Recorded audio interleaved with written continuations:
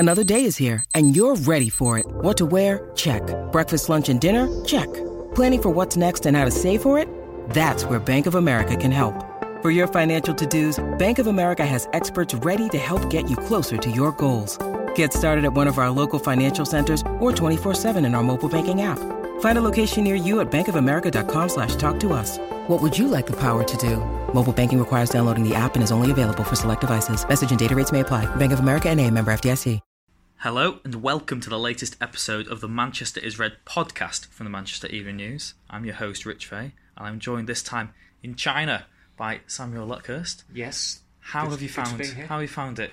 So we've had a day now in China, haven't we? We have, and it is the smog can be overwhelming at first, and it is very hot. But Shanghai is pretty spectacular in the evening, especially from the vantage point we had last night. Yeah, I'm not sure the listeners will care too much about our rooftop bar, which revolves. No. They'll be switching off right now, I'd imagine. But it's an interesting venue for United to come to after the disaster of 3 years ago when they were majorly undercooked and got tonked by Borussia Dortmund, but doing a much better. The conditioning of the players is so much better now. The pre-season is going well, and I think I'm in danger of actually looking forward to the friendly on Thursday, and that Tottenham apparently looked quite handy the other night against Juventus. So hopefully, despite the humidity out here and how inhibitive that can be, hopefully it will be a pretty good contest, because United have been playing at a good tempo, and obviously Tottenham are renowned for playing at having intense players and playing at a similarly high tempo as well. Bodes well, like you said, ahead of Thursday. That's when we will get onto maybe later in the podcast, because United have made it 3 wins from 3. Last time we were in Singapore, United had a very good support at the National Stadium in Singapore. It's for about 95% of the 52,000, I think. Yeah. Attendance were all United, and it was the best atmosphere we've had during pre-season. United won 1-0, courtesy of a goal from Mason Greenwood. But United started the game with a very strong 11, didn't they? And it almost seems like Solskjaer's. I mean, he'll probably make a few changes after the Inter game, but he's starting to sort of settle on the side for those opening days of the season. What did you make of United against Inter? They most comfortable side throughout, really, weren't they? They were very dominant. I think in terms of the whole settled aspect, it looks like he's decided on probably 8 or 9 players who are going to start against Chelsea on August the 11th. But in terms of the actual performance against Inter and the performances they've had on tour, they have got gradually better. They've become slicker, quicker, and in fairness, although it's not ideal coming all the way out here, and I think they're travelling 5,000 miles more than any other Premier League side, the way they've picked the opponents has been quite. It looks strategic, whether it was on purpose or by accident. Do they get a say in who they play in the ICC?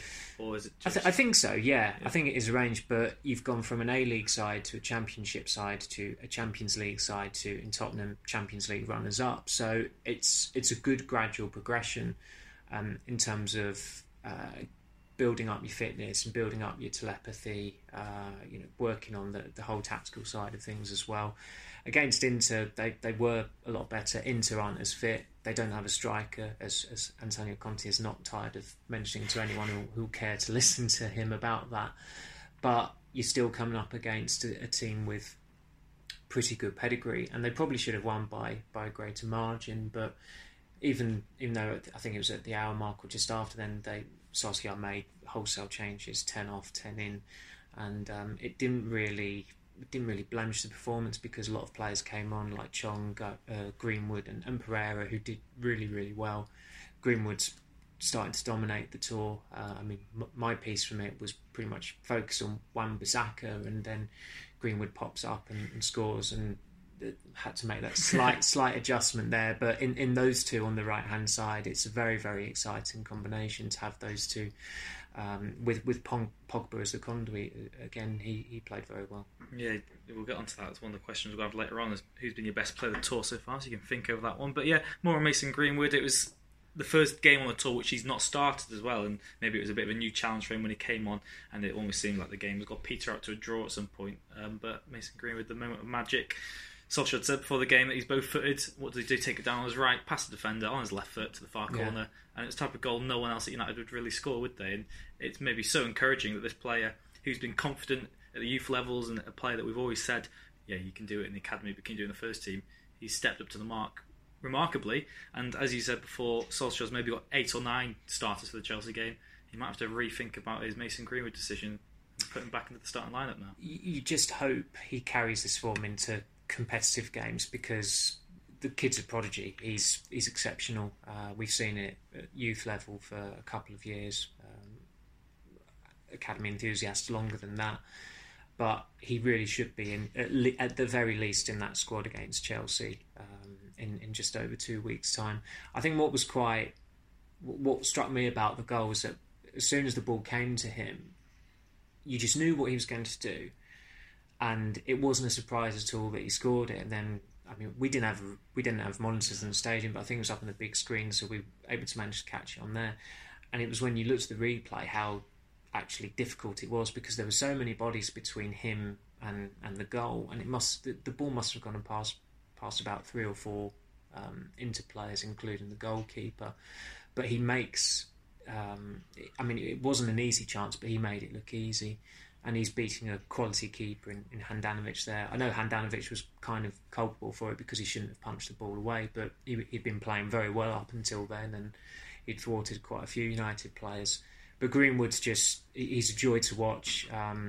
Certainly one of the highlights for me last season covering United was that Youth Cup game against Chelsea at Lee, where he scored a hat-trick, and you just thought, this kid needs to be fast-tracked now. And I think he probably should have had a start sooner than the last day of the season against Cardiff, but he seems to be making up for not quite being fast-tracked sooner on this pre-season. He's been exceptional. He can play, I mean, I think at the moment you'd probably say play him on the right, because him and Wan-Bissaka, Pogba down that side, that has the makings of a very, very threatening combination, even in Premier League football. But he is a goal scorer by trade. I think the left is probably somewhere you wouldn't really consider him for the time being. But it's a relief, isn't it? Considering how much is there? given how top heavy that side is, or how lopsided the United attack can be, and just observing him, it's interesting to see. I mean, Solskjaer made the comparison with Ryan Giggs after the game, and we were at a hotel, this rooftop, the day after the Inter game, and Greenwood was there, De Gea, Luke Shaw, and Diogo Dalot. We spoke to Shaw, and some of the Singaporean reporters managed to speak with De Gea, but Greenwood, I think the female compere realised when she was doing this very brief, innocuous Q&A, she mentioned Greenwood about him scoring, and there was kind of like she was waiting for him to reply, but then it dawned on her, he's off limits, he doesn't speak. And that was what United did with Giggs. They protected him, and I can understand that. The flip side of it is that he's so unfazed about playing in front of 50,000 people. I don't think he'd be fazed about answering a couple of questions about how well he's doing. But that protective nature, that has been a facet of United in the past, and it has served them well. So I can completely understand why they're doing it with Greenwood. And I mean, he asked the press officer questions. We were waiting to interview Shaw. That was kind of like a reminder. He is 17. I mean, his stature, his physique, he has filled out very, very quickly, and he looks robust enough to handle Premier League football. There's nothing lightweight about him there. But I suppose there are times when you do open your mouth, when you do speak, people remember how young you are. Although he's not been quite as embarrassing as Aaron Wan-Bissaka on that front when it comes to not answering questions. Yeah, whereas while you were with Luke Shaw, we had the pleasures of the Adidas event in the Singapore Quay, and there was 3 sort of sections set out. We had for the local press, for the written and broadcasting. You had Mata and Wan-Bissaka doing rounds, and Wan-Bissaka. We spoke to him in the mix zone after the Perth game. It was the Perth game, yeah. The first game, and he was quite shy in that one, which you'd expect. And like I said, he's only had 1 year of senior football, so you expect him maybe not to be quite media trained. And I guess maybe a cosier club like Crystal Palace, you can just say to the press officer, "I don't really want to talk. Let me just do my football." But yeah, it's going to be interesting to see how United sort of handle him. Maybe the Singaporean newspaper actually hammered him for it for not answering questions, and it's difficult, isn't it? Because you don't know if that's a player who, I mean, we don't really know. It's not sure if it is a player who is just nervous and doesn't really like talking, or someone who's like, maybe if I don't really excel in it now, I won't have to do much of it more going forward. So, from a cynical journalistic perspective, it's going to help him an awful lot if he does talk later down the line. But we're not holding that against him. He has been excellent on the tour. And I guess right now he just wants to be playing football. Yeah. Nobody's got an axe to grind with him or anything like that. I'm sure there are people thinking, he's going to get hammered by journalists now, but it's not been the case at all. I think if anything, he's had pure positivity from the Manchester Evening News anyway. Yeah, and particularly as you said before, because of that performance against Inter Milan, because that was a fantastic right back performance from him. We saw lots of those spider tackles that he's made sort of his trademark. I guess it's weird, isn't it? Because Wan-Bissaka's, like I said, his trademark is these slide tackles that are like recovery slide tackles, because maybe he's out of position in the first place, but he's got the pace and the technique to make up for it. How do you view that sort of playing style? Do you see that as something as like do you see it as a positive that he's so good at sliding tackles, or a negative that he has to resort to? When I saw during the Inter game, I didn't think it was a case that he was out of position. There was only one in the second half where he gave the ball away, and then as soon as, I can't remember the Inter player who was running away with the ball, but Wan-Bissaka just it was like watching an Olympian sprinter going up against a marathon runner. Yeah. Like, he caught up with him in no time, and it was a sliding tackle. I think it's like someone playing FIFA who doesn't like conservative tackles. Yeah. They're always going for a sliding tackle. I think he just likes doing it, and he's got the skill set to do it. I mean, they talk about the go-go gadget legs or Spider-Man, whatever, and I mean, what was quite striking about it was just how much the Singaporean supporters loved it. They did. I know it was sometimes exaggerated when you say the crowd celebrated it as though it were a goal, but they genuinely stood up did. on their feet and gave him a standing ovation, and then started singing just Bissaka. Yeah. They loved him. They really did take him to heart straight away, and I think it possibly did contribute to the booing of Young, in that for some reason, even though Young was playing at left back and obviously Wan-Bissaka's the right back, when the announcer was going through the changes, they said Aaron Wan-Bissaka is coming off to be replaced by Ashley Young, and it was almost as if the disappointment of the supporters manifested itself to bring out something that was just something quite pathetic, really. It did blemish the Solskjaer support. was asked about that after the game, wasn't he? And he could have been stronger about it, but it's not really his style. But as I said, it was pathetic. The support out in Singapore was otherwise excellent. There was great enthusiasm. So far, I mean, it's a different sort of level of it, isn't it? Yeah, it's a bit more full on. It's very different. You get your Mexican waves. There were half and half shirts. There was a Viking clap. Yeah. These are things you do not want to see at a football game. But there are people in the press box celebrating the goals. Yeah, it's a different culture. I mean, no doubt when we go to the press conference ahead of the Tottenham game, there will be people wearing replica shirts in there as well. It's different territories of different approaches to these things, but it was a pity that the support blemished their support for United by booing Young, because it was just utterly needless and uncalled for. And one of the most ridiculous things was he's been really good on tour, I thought, actually. He's been alright, back, I've been really impressed with him. I think he's, as I said at the time he signed his contract, I thought it was deserved. You can't just discard all these players from the past who've and the thing is, he's actually welcome. A leader, isn't he? Like, in the dressing room, he's one of the people who speaks out. He's got a presence in the dressing room. He's useful at set pieces. He's a squad player. That's what he should be. The problem is, in recent years, he's been a first teamer, and he's a winger who's been playing at fullback, and it's just kind of highlighted the deficiencies in United's thinking, United's approach, be it in the transfer market, be it in how they handle their squad. It's not his fault. He does give his all. Sometimes it is his fault, like against Barcelona when he's trying to do a Cruyff turn against Lionel Messi. But that doesn't excuse. Pulled it off. Yeah, but it doesn't excuse the vile abuse. Exactly. He's just a scapegoat. And the abuse he gets from these fans, inverted commas, are probably the same fans who think Paul Pogba's a Teflon and should never be criticised. But that's the way it goes. Yeah. So we spoke about Greenwood, spoke about Wan-Bissaka. Daniel James also played maybe a mixed game against Inter Milan again. He played in that Leeds game. He's still a bit maybe iffy. Promising again against Inter, but some missed opportunities in front of goal. You sense maybe he might be the one who drops out that 11 if Greenwood was to come in. Possibly. It's a strange one. I think I could still see James getting in on the left because Martial's mainly been playing as a centre forward, and I don't think anyone's got any doubt that Rashford will start the season there. Against Inter, he did look like a championship winger, and it's just as well pre-season is pre-season, and there is only so much you can glean from the games. His enthusiasm is great. I think United, their pressing has been enhanced by having him because he's so energetic, he's so selfless, he gets up and down the flank. And going back to that Inter game, there were a couple of stages where when Handanovic had a goal kick, the four United attackers, James, Martial, Rashford and Lingard, were on the edge of his area, which kind of underlined the statement of intent then that they want to press as aggressively as possible. They're not going to be able to keep that up throughout the whole season because it's just going to knock them out. But there are times to do it, there are times not to do it. I think Liverpool have managed it very well over the last year in that they've not been as intense and they've become a bit savvier.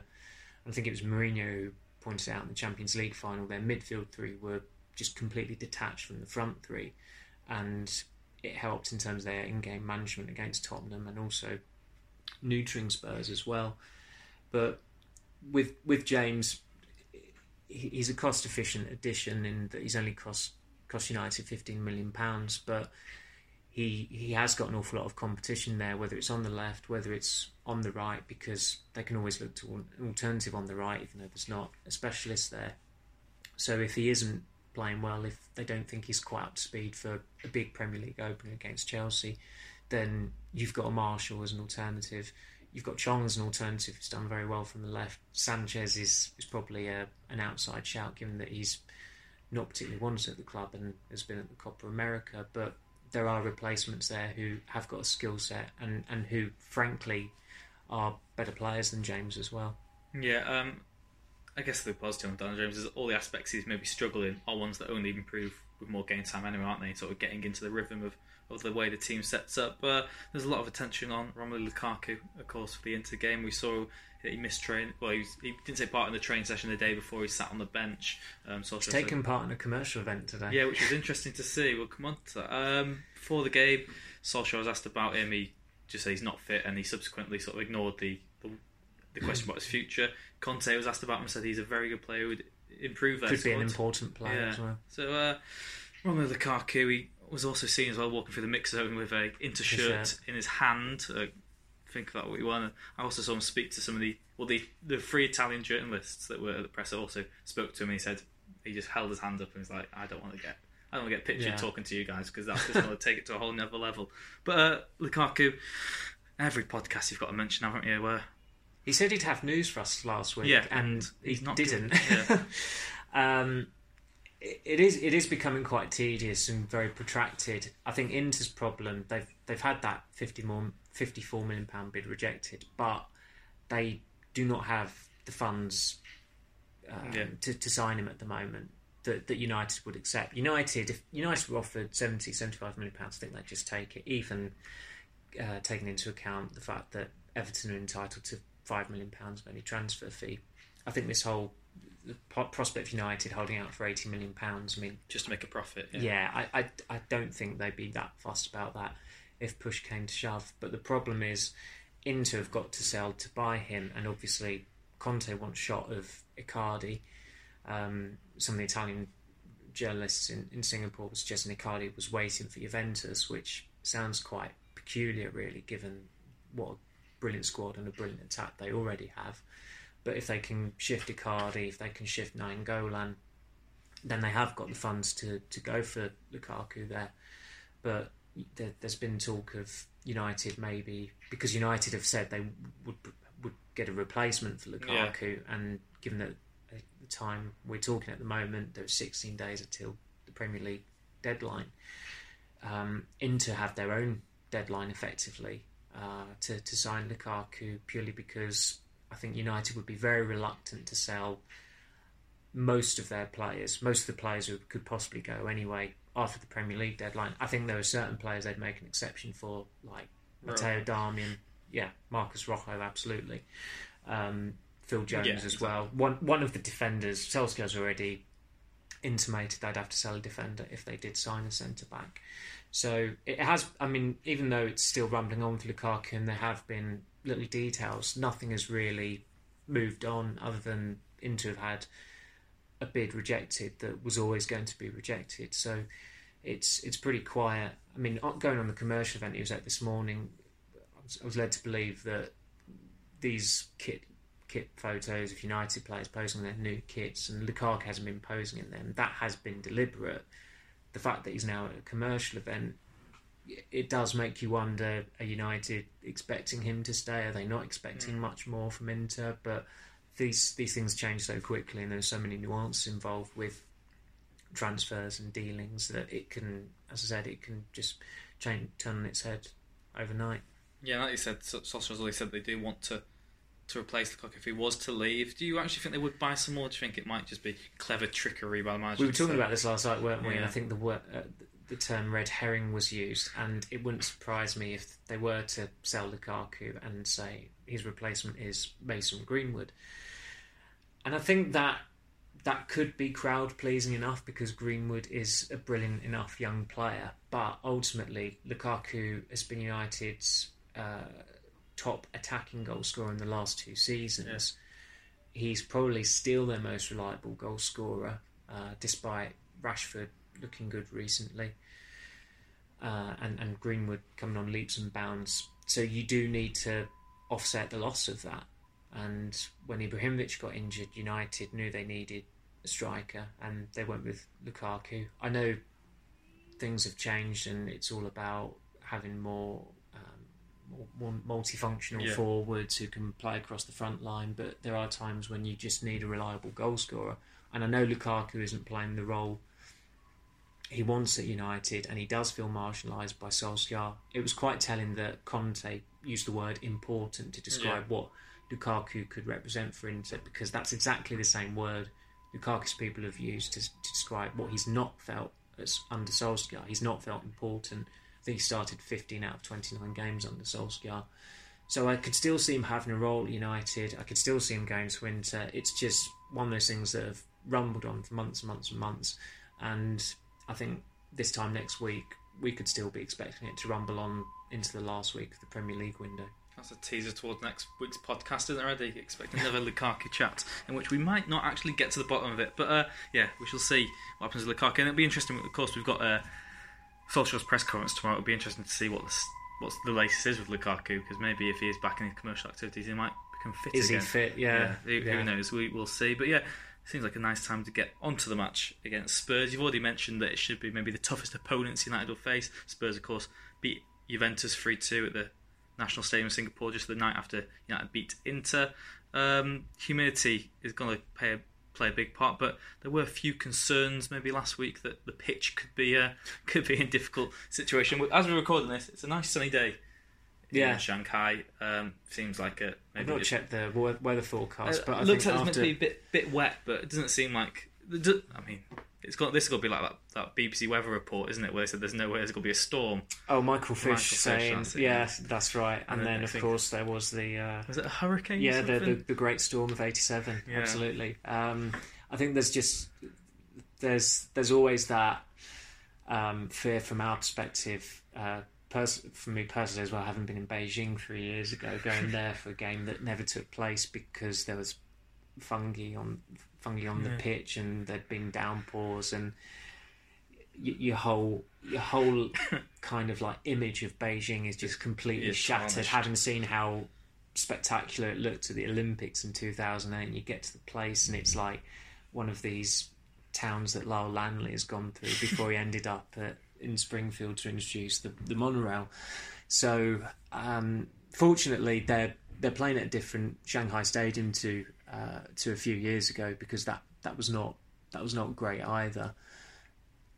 I imagine it'll be fine. I think that sometimes these stories can be described as scare stories. And, I mean, United have sent, but they've sent their groundsmen out here to check on it. They've had weekly reports. Yeah. Last 6 months. So they've clearly been keeping on top of it, which is the right thing to do. But then again, particularly after Beijing. There were concerns about the pitch in Perth. There were concerns about the pitch in Singapore. Yeah. They're both all those I think when you're in this part of the world, given what the how variable the weather can be or how hot the weather can be. That's always a concern. But I think what happened in Beijing a few years ago was just an aberration. I hope it's an aberration anyway. I mean, the weird thing is that when United tried to have their own version of the Amsterdam tournament or the Audi Cup, which was known as, I think, the Vodafone Cup 2004, a match was abandoned because of a storm in Manchester. So maybe pre-season's cursed. Maybe lightning will strike twice again. But as I say, I've not checked the weather forecast. But I suppose with the humidity out here, there's always a chance that a storm could brew and cause us much dismay. But it seems like it will be okay. Yeah, I was going to do some awful link about storms brewing and Gareth Bale, but that's not in the next question. But the next question is just going to be on the match against Spurs. What are you expecting in terms of a test for United? I know that Spurs played maybe a weaker side than United have been playing when they started off against Juventus, at least. It's going to be difficult to see, but it's a real sort of good benchmark for United to see just how they do compare to Spurs, whether it is a weakened side or not on Thursday night. It is. I wouldn't expect him, given the way he's gone about it in the last two games, to play a completely weakened side or a team that just looks like a Carabao Cup side. I'd expect it to be a little bit like it was against Inter, where the basis of this first 11 that he's clearly trying to settle on starts, and then come the hour mark he might make a lot more changes, or some players will get up to 70 minutes just to keep on building up their match fitness. As I said, I think it could be I hope it's a good game. I think it's against two teams who, in Tottenham's case, they've been renowned for intense football for a number of years now. United are trying to get to that level now. They've been doing an awful lot of fitness work to get to that level. Shaw was telling us about the new Man United. He was talking about the new style of play, playing out from the back, just kind of going in depth into what idealistically they want to do this season. That was the first time someone's officially said they want to play it from the back, isn't it? And De Gea was singing from the same hymn sheet, saying the same thing as well. And I thought it was quite notable against Inter that there was one attack that was started in the first half. It was quite early on, where De Gea pinged the ball out to Wan-Bissaka, and he didn't have a long. He must have had about 2 seconds before he was under pressure. But he took the ball down his chest, shifted inside, played it, and United were on their way, and they went from defence to attack very, very quickly. And it's not really something you associate with them. And the whole not sweeper keeper, but certainly keepers playing an active role in attacks. De Gea's not really done that at all. But so maybe now he's come to this stage now where he had a bad end towards last season, but he's committed to United. He will sign that contract, and he's in the process now of enhancing his game to incorporate this ball playing distribution into it. Because the irony is, when United signed him, they were so struck that they found his kicking to be so similar to Van der Sar's that they thought, okay, that's a natural younger replacement for him. But the game has changed so much within just 8 years that goalkeepers are now expected to be playing all types of passes to engineer attacks, whether it's short passes. Well, I talked about Edison getting assists and things like that. Edison and Alisson were compared for who has the most assists last season at one point. Yeah, It's like, and in fairness, Van der Sar did get assists for United as well. I remember one goal against Aston Villa where I think he takes a quick free kick because he can notice Rooney's making a run. He pings a ball about 60 or 70 yards and it ends up in the back of the net. And I think Rooney won a penalty once from a Van der Sar free kick from similar territory against Spurs. Now that's knowledge. FA Cup 2008, yeah, I think it was the 4th round. I know. So it has been done before, but it feels as though maybe it's social media, maybe it's the fawning around City and Liverpool as well that has kind of augmented Edison's and Alisson's reputations, but they are exceptional goalkeepers, and I think they have taken the attacking approach to a different level, even though at times they can look a little bit stupid. Yeah, the next question is just titled United's style of play. What have you made of it this pre-season? Do you think? I guess the issue last season for me anyway was the fact that you couldn't tell what United were trying to do sometimes on the pitch. You didn't know what maybe their game plan was. Now it seems more specific. There seems to be areas, like you said, that are more drilled. Seems to be maybe faster interchanges. Still looking to get on the break. It's maybe concerning, even against Leeds, how much they relied on the counter-attack to still break teams down, and they had a lot of joy of it against Inter as well. But the high press and the fluid front three is working well, and there's certainly signs of promise under Solskjaer that he is finally getting his ideas across to this set of players. They had become too reliable during his prolonged honeymoon period on the counter-attack. It claimed some impressive scalps, Tottenham away, Arsenal away, Chelsea away, Paris Saint-Germain away. But as soon as they were rumbled, they didn't have an alternative. And you noticed during the run-in that Solskjaer was experimenting with a lot of formations, and unsuccessfully as well. And they just they were unable to master a controlled style of football. And I think that's what they're trying to do now. And that's what De Gea said as well, and what Shaw has said, that they want to control games, more possession-based football, but doing it with pressing and aggression and a high tempo. Pogba's key to that, in that he is playing a deeper role, and he's arguably got more freedom there, as opposed to playing on the left of a midfield three, which has been the misconception for many years, is where you should only play him there. He can only play well there, even though he played well winning the World Cup with France in a midfield two with Conte. So the way you look at it is that at the moment they've got a front four, they've got the fullbacks bombing forward, so you've got 6 players attacking consistently, and Pogba's got the licence to either make a belated burst into the area and help out, or you could hang back, recycle the ball, start an attack again, or have a shot at goal. That's the way you've got to look at it at the moment. And they have looked really good. And I know the opponents, there's so much mitigation with playing an A-League side, a Championship side, an undercooked Champions League team as well. But you can only go off from what you're seeing. And United have been really impressive. And the intent, what they want to do, I think it's completely laudable. They should have been doing it years ago, but different managers have different approaches. And I include Ferguson in that as well, because the whole pressing has existed going back decades, but Guardiola's Barcelona turned it up to 11, and a lot of teams just didn't match it. And United under Ferguson in those last 5 years, their pressing was non-existent. It was visibly bad. I really remember just seeing them stood off. They couldn't do it. They didn't have the players to do it because he refused to sign midfielders, which he'll never explain. He had a blind spot for Scholes' character. I think you try and join the dots and you try and analyse things Ferguson said about midfielders in his latter years. And I think at one point he said, we never played with a holding midfielder, which was, I'm sure Ash can bleep this out, but it was bollocks. Yeah. They did so many times. Keane did after his injury in 2002. Paul Ince played there. All sorts of players have played there. Michael Carrick was another one. But it was almost like he saw what Xavi and Iniesta were doing, and Busquets, and he thought, this controlling style, that's what we have to do. So I'm going to stick with Scholes and Carrick. The trouble is, Scholes was well into his 30s, and although he had the odd purple patch and he could still turn it on, he was never going to get to the level of Xavi and Iniesta. I think Carrick could have been, I sound like Alan Partridge here, but he could have been the player Toni Kroos was.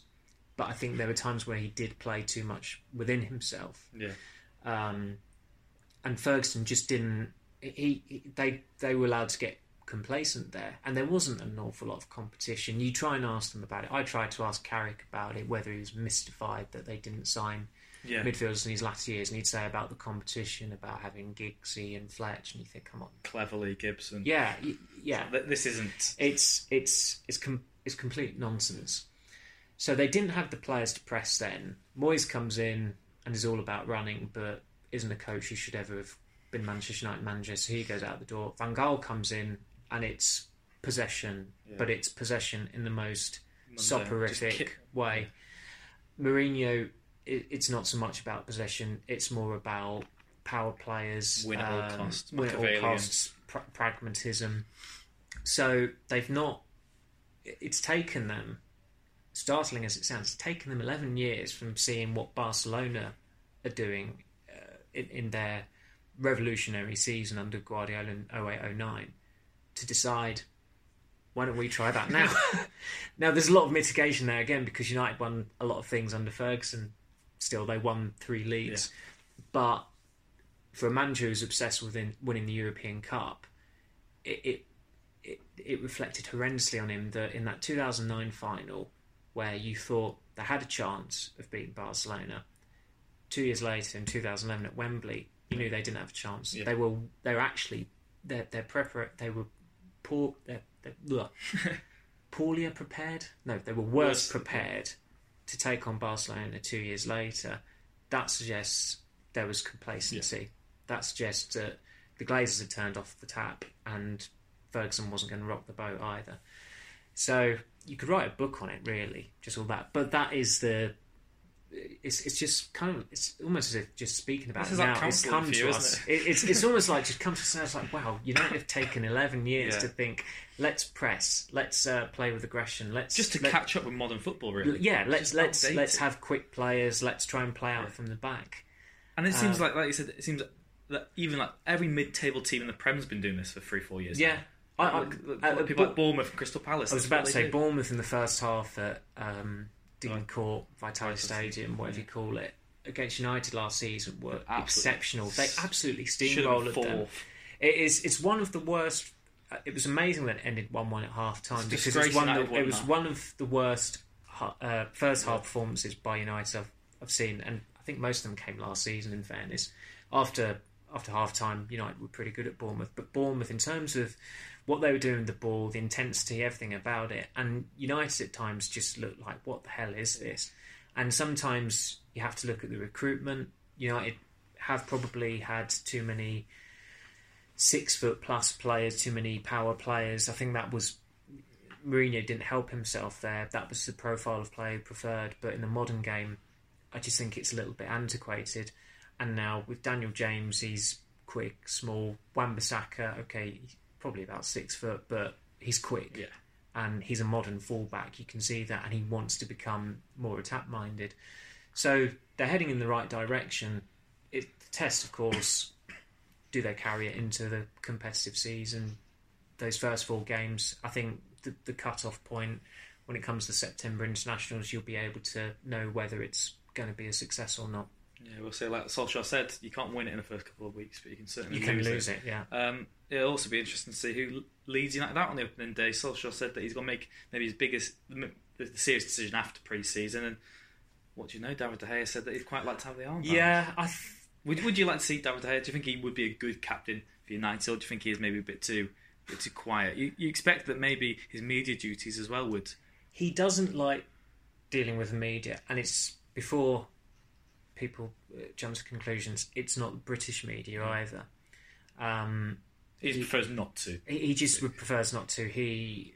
I think there are a couple of incidents in the past that have informed his outlook on it. One was the donut story in 2011 and the bad press he got from that. He was quite young at the time, quite sensitive. He was having a rocky period at United. It was an absolute baptism of fire. So he wouldn't have appreciated that. And then there was the 2016 sex scandal story that came up in Spain as well, which he was completely acquitted of. Everything was fine, but you lose your trust and you lose everything. Yeah, you're less inclined to speak to reporters. But the strange thing is that when he does speak, he seems pretty good copy. What he said to the Singaporean reporters was interesting about the captaincy. I think at a United sponsors event a couple of years ago, 2.5 years ago, he was doorstepped by Spanish reporters about his future. There wasn't a United PR officer in sight, remarkably. And again, he gave good copy. But at that event the other day that we were at the Fullerton Bay Hotel in Singapore, it was like getting blood out of the stone to get him to talk. At that fan event, at that Q&A, he just about mumbled that he'd been to Singapore on holiday. Yet then he went downstairs behind closed door and he gave that quote about wanting to be captain, which, again, I mean, it all but confirmed that he is staying. We knew that already, but I could see the sense in it. I think you've seen this century Buffon and Casillas have captained successful teams. Lloris to a much lesser extent, won the World Cup. Though he was he the World Cup captain for France. I don't remember ever seeing him do the trophy lift. I think there was 2 or 3 players who did it as they lifted it, but certainly I almost had you'd have probably said he was the weak link in that French team as well, probably along with Giroud. But there has been a tendency in this century to make the goalkeeper captain, and sometimes I certainly think in 2012 sounds a bit ridiculous now, but I think in 2012 Joe Hart would have been a good choice for England in that it would have, amid the hoopla over Terry being stripped for the captaincy, the Fernand thing going on, it would have completely, the significance of it would have subsided, and people don't get antsy about it anymore.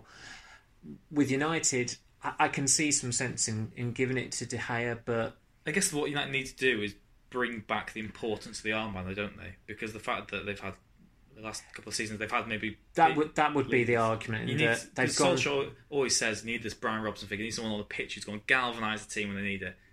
But I don't think there's a player on the pitch who can do it. I think there's someone who can do it, but I don't think he should get it because he wants to leave every 5 minutes, even though he's playing very well at the moment.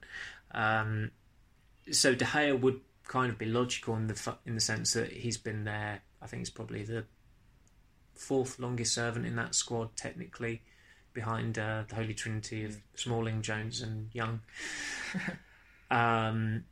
So there would be some sense in giving it to him, but I think in Britain there's this perception that the captain has to be a defender or a midfielder. Sometimes it's worked as a striker with Shearer at Newcastle. He springs to mind. But he was the whole team. He was the Geordie who'd been on the Gallagher and all that. So it made sense to give it to him. And United have given it to Gary Neville. Ryan Giggs has worn it as well. But I suppose after the disaster of Antonio Valencia's captaincy tenure last year, it would be logical to move it on to more of an extrovert on the pitch rather than giving it to another Spanish speaker who really doesn't say an awful lot. Yeah, it'll be interesting to see how that all comes about. Penultimate bullet point here is the coaching changes that United have confirmed overnight. You've not mentioned signings all this way. Wait to the last one. Wait to the last one. Best till last. We've already teased Gareth Bale's will be part of it, don't you worry about that. Great. But the coaching changes, which hopefully dropped while we were all asleep here in Shanghai. But I was awake still for that, but you had retired at that point. Yeah, yes, the majority. I was very sleepy. Yeah. As the listeners can probably tell, my throat has been very bad, and that's not because I've been misbehaving. That's just travel flu when you're on the airplane and the air condition floats it all about. But yeah, like you said, I think it's about 1 a.m. here. United confirmed that they've had a change made to their coaching setup. What is the deal with all that, and how does that affect the actual United fans? Like, what does it mean for them? Right, I'm going to read something out now because I think it will be easier just reading something out. We can do some filler. Right. This will sound a bit bullet pointed, but anyway. So it says Football Technical Board is a Premier League requirement. Yeah.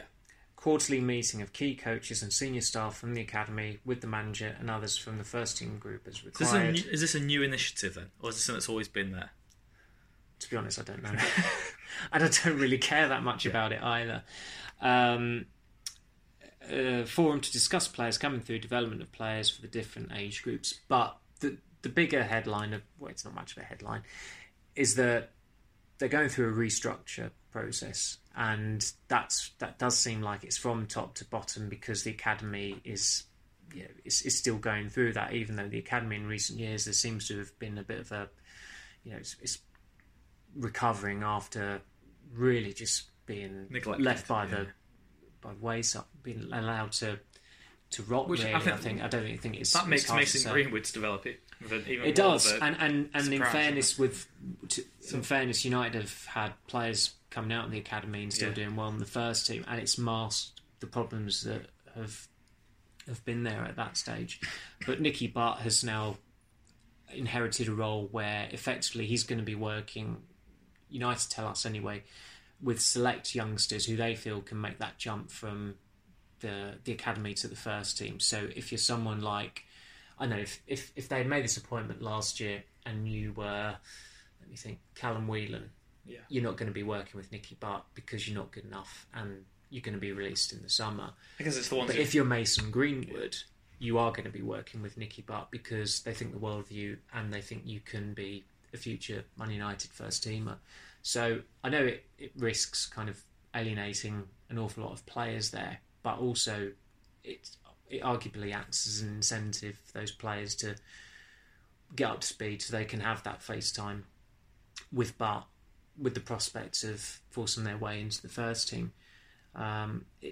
It's strange how it works sometimes. Well, not strange as such, but it can be demoralising. I mean, I was speaking to an agent earlier in the summer who told me that he was in the process of getting an exciting academy player at United, but he had dropped another academy player at United because the agency just want to deal with players who they think have got a real chance of making it. So young players go through these knockbacks all the time, and it's up to them to either respond in a positive way and try and say, I'm going to show you, or they just get comfortable and they enjoy the trappings of being a United academy player on a very good wage, and they try to make as much money as possible in the meantime until they're finally released. But with this, I don't think it's that significant a role for Butt. That some of the guys were wondering, is the technical director search over? I never looked at it that way, and it isn't. Yes. They are still going to appoint a technical director. I'll get on to that in a moment. But Nick Cox is the new academy head. He's replaced Nicky Butt. He's going to be working closely with Nicky Butt still. And they will be reporting to, I think, John Murtaugh, who's the head of football development, is his title. But it does still seem aligned with some of the first team coaching changes or arrivals, because there was a mention of them working with the sports science department. The sports science department obviously heavily involved in monitoring what's going on in the first team in pre-season, improving their intensity levels, the speed levels. The feature was done on the MEN the other night. If people want to read it or have read it, it goes into a fair amount of detail on how United have tried to get players into a physical shape so they're ready for this new style of play, because they realised, I think the telltale sign was certainly in February when against Paris Saint-Germain, Lingard and Marshall got injured in the first half, and then the Liverpool game when 3 players were substituted in the first half. And the one who went down first didn't have to play the full game, which was Rashford, wasn't it? Yeah, that's right. Yeah, that was the telltale sign that they'd knackered them. They were knackering them out, and they were going to be running on empty. And then, of course, they have an awful run-in. So they're in the process of addressing that, and from watching them in the pre-season games, the results are impressive, not just the actual scorelines, but the player performances. So the restructuring continues, but the main one that everybody wants to know about is when the hell are they going to appoint a technical director? They outlined their intention to do that on the day Mourinho got sacked. That's 7 months ago. United told us in late March, that they hoped to have one installed before the start of the new season. There were 16 days, as we sit here speaking, until the start of the new season, and United's priority, of course, is to make 2 more signings. So it would be ironic to appoint a technical director and not get 2 priority targets when the technical director's remit is obviously to help with player recruitment. From what I was told, is that this technical director would oversee an advisory panel likely made up of former players who would identify prospective signings, make decisions on current players' futures, whether do they get a new contract, do they not, which is sensible.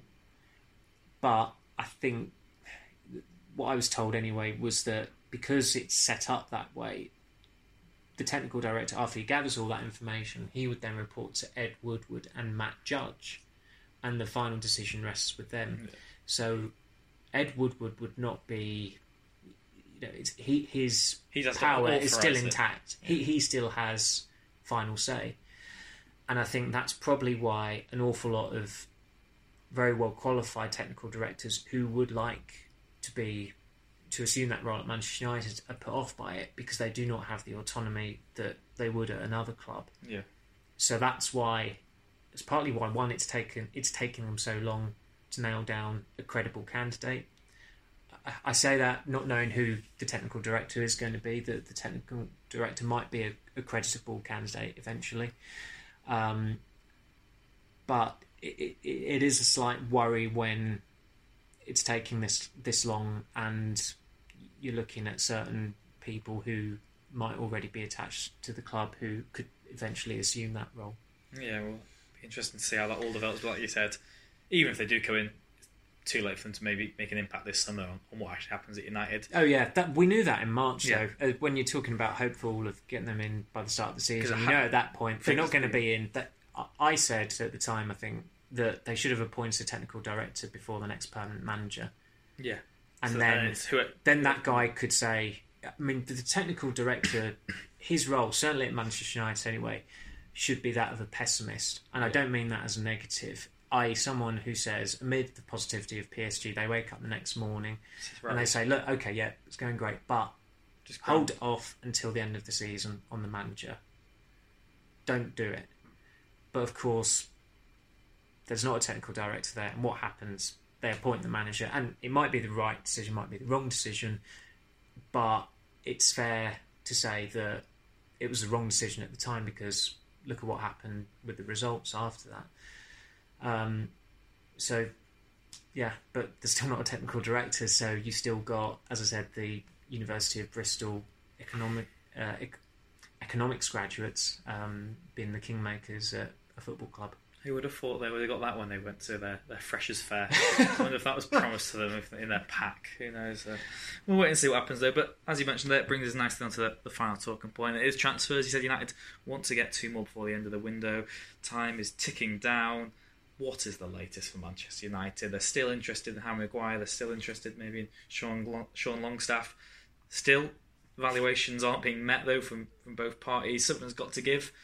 What do you think is going to happen, Samuel, in these last 2 weeks and a bit before that window slams shut? Well, I think 2 weeks running we've been on tour now, and there have been Harry Maguire, £80 million.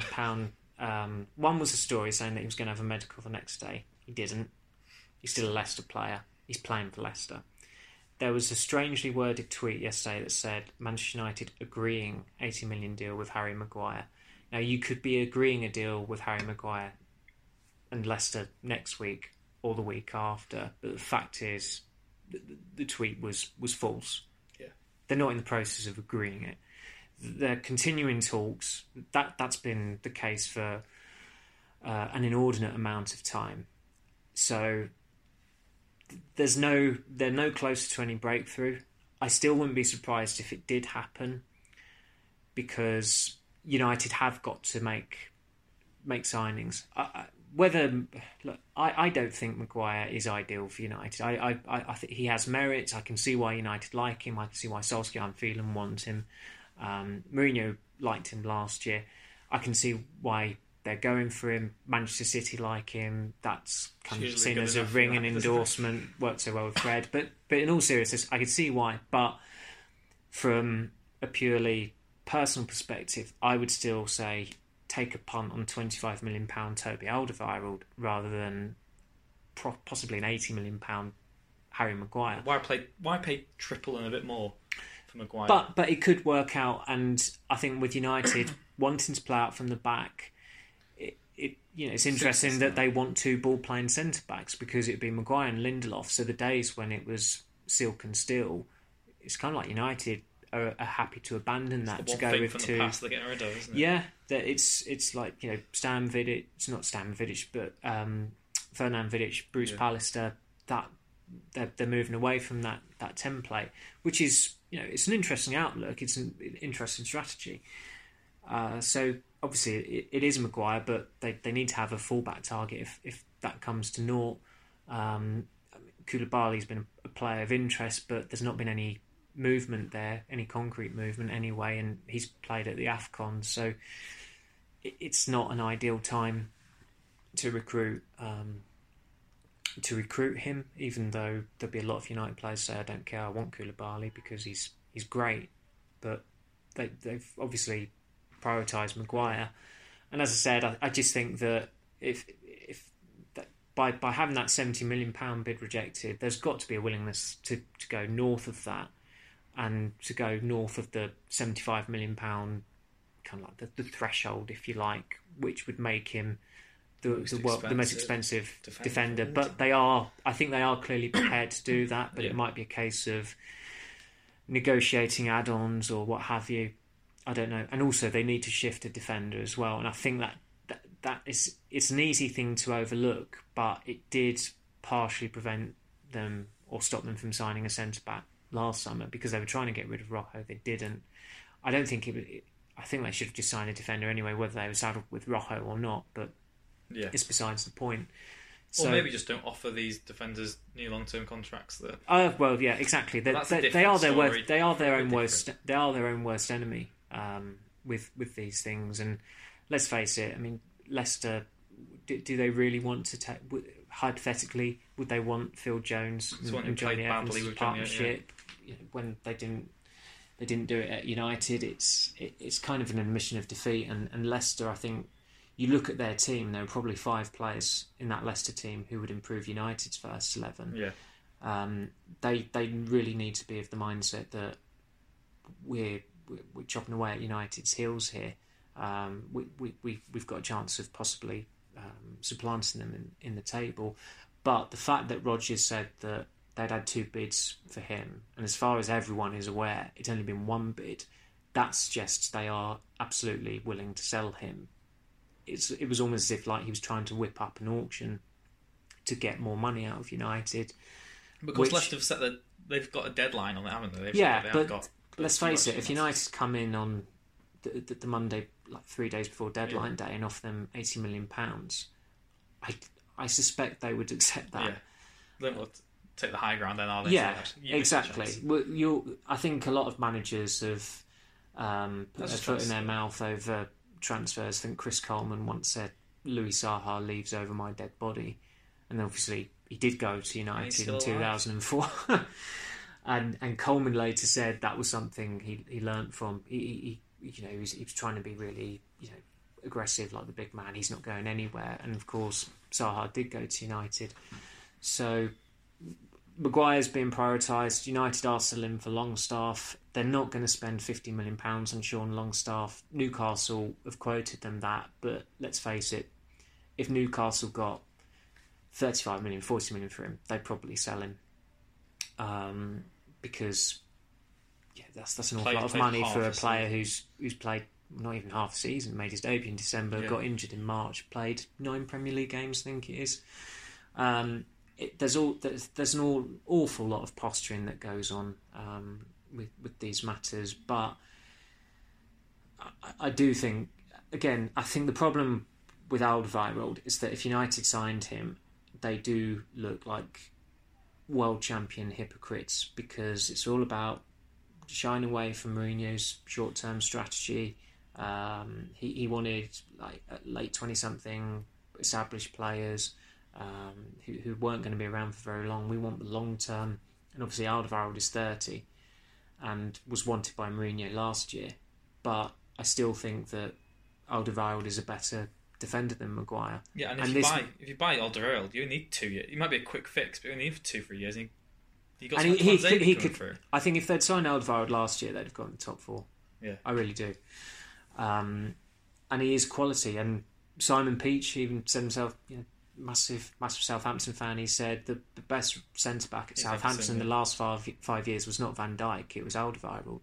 I know Alderweireld was only there for a season. And that's against Maya Yoshida as well. And Enda Stevens and Jose Font, European Championship winner Jose Font, Champions League winner Dejan Lovren. Yeah. So best defender in the world, isn't he? David? Was that what he said? He's one of the top 5 or something. I can't remember. Yeah, delusion is easy to contract on Merseyside. I think everyone's found. So I'd still go for Alderweireld, but obviously he's really not. He's not in the picture whatsoever for United, which I think a lot of fans are disappointed about. But and his release clause expires on Thursday, the day United play play it's not Tottenham. like It's almost like it has got the makings of a great story, but I don't think there's going to be a story there. He was asked about his future in the mix zone after the game in Singapore when Juventus play them, because I think there has been some interest in Italy for Alderweireld, but as soon as that release clause goes, his valuation is back up, even though he's only got a year left in his contract. It's not like United to not pay a transfer release clause and then just I know. buy someone straight after anyway. That's the thing. Fred and Dalot were release clause buyers last year. I suppose from Spurs, certainly specifically from Daniel Levy's perspective, he will not be happy if Christian Eriksen and Toby Alderweireld leave the club on free transfers next summer. We will wait and see. Should we say Gareth Bale? We're in China, so it seems relevant. Gareth Bale's not coming to United, is he? No, he isn't. Okay. No. Just like that, right? I know you'd like him at United, but I'd love him at United. I just want to see him playing football on TV I can watch. I did like Andros Townsend's tweet about the streets won't forget, and it was a picture of his goal against Liverpool, his goal against Atletico in the final, and the Copa del Rey final, which was an extraordinary goal. I was looking through his YouTube, like a YouTube of Bale's 30 best goals, and some of them are just ridiculous. The one against Legia Warsaw, which is a volley from like 30 yards, first time to the top corner. Just someone save him, please. And China's been nice, but can you imagine the man who can barely string a sentence in Spanish? Can you imagine him in China? I mean, it's quite embarrassing. United said to us in March, when we were specifically asked about Bale, the quote that was given was that you can put him low down on your list. And a lot of us were... Depends how long your list is, I guess. Yeah, a lot of us thought, if it came to deadline day and he was still marooned at Madrid and Perez called Woodward and said, you've not got a right winger still, we'll let you have him for free, or like on a 2-season loan deal with an obligation to buy for £20 million.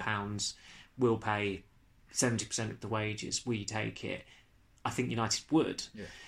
But, so I've been very careful in terms of the wording of it. I've never said that United will not sign him up until the other day, where obviously he is on the brink of leaving Madrid now, and United have made it absolutely abundantly clear that they are not in for him.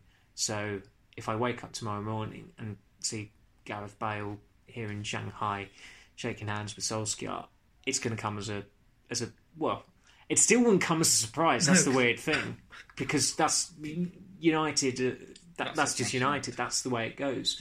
But that would be a massive, very drastic U-turn. We shall see. Who knows? I'll keep my fingers crossed. I just want Bale back home. In North Wales, ideally, would be nice, but not many. I mean, Connor's Key doing well in Europa League. They've got a Partizan Belgrade on Thursday night as well, but we'll be here Thursday night against Tottenham Hotspur. Samuel, thank you very much for joining us. That's all. We will be back again next week when we're back in the mild Manchester air. United play against Christiansons next Tuesday night as well.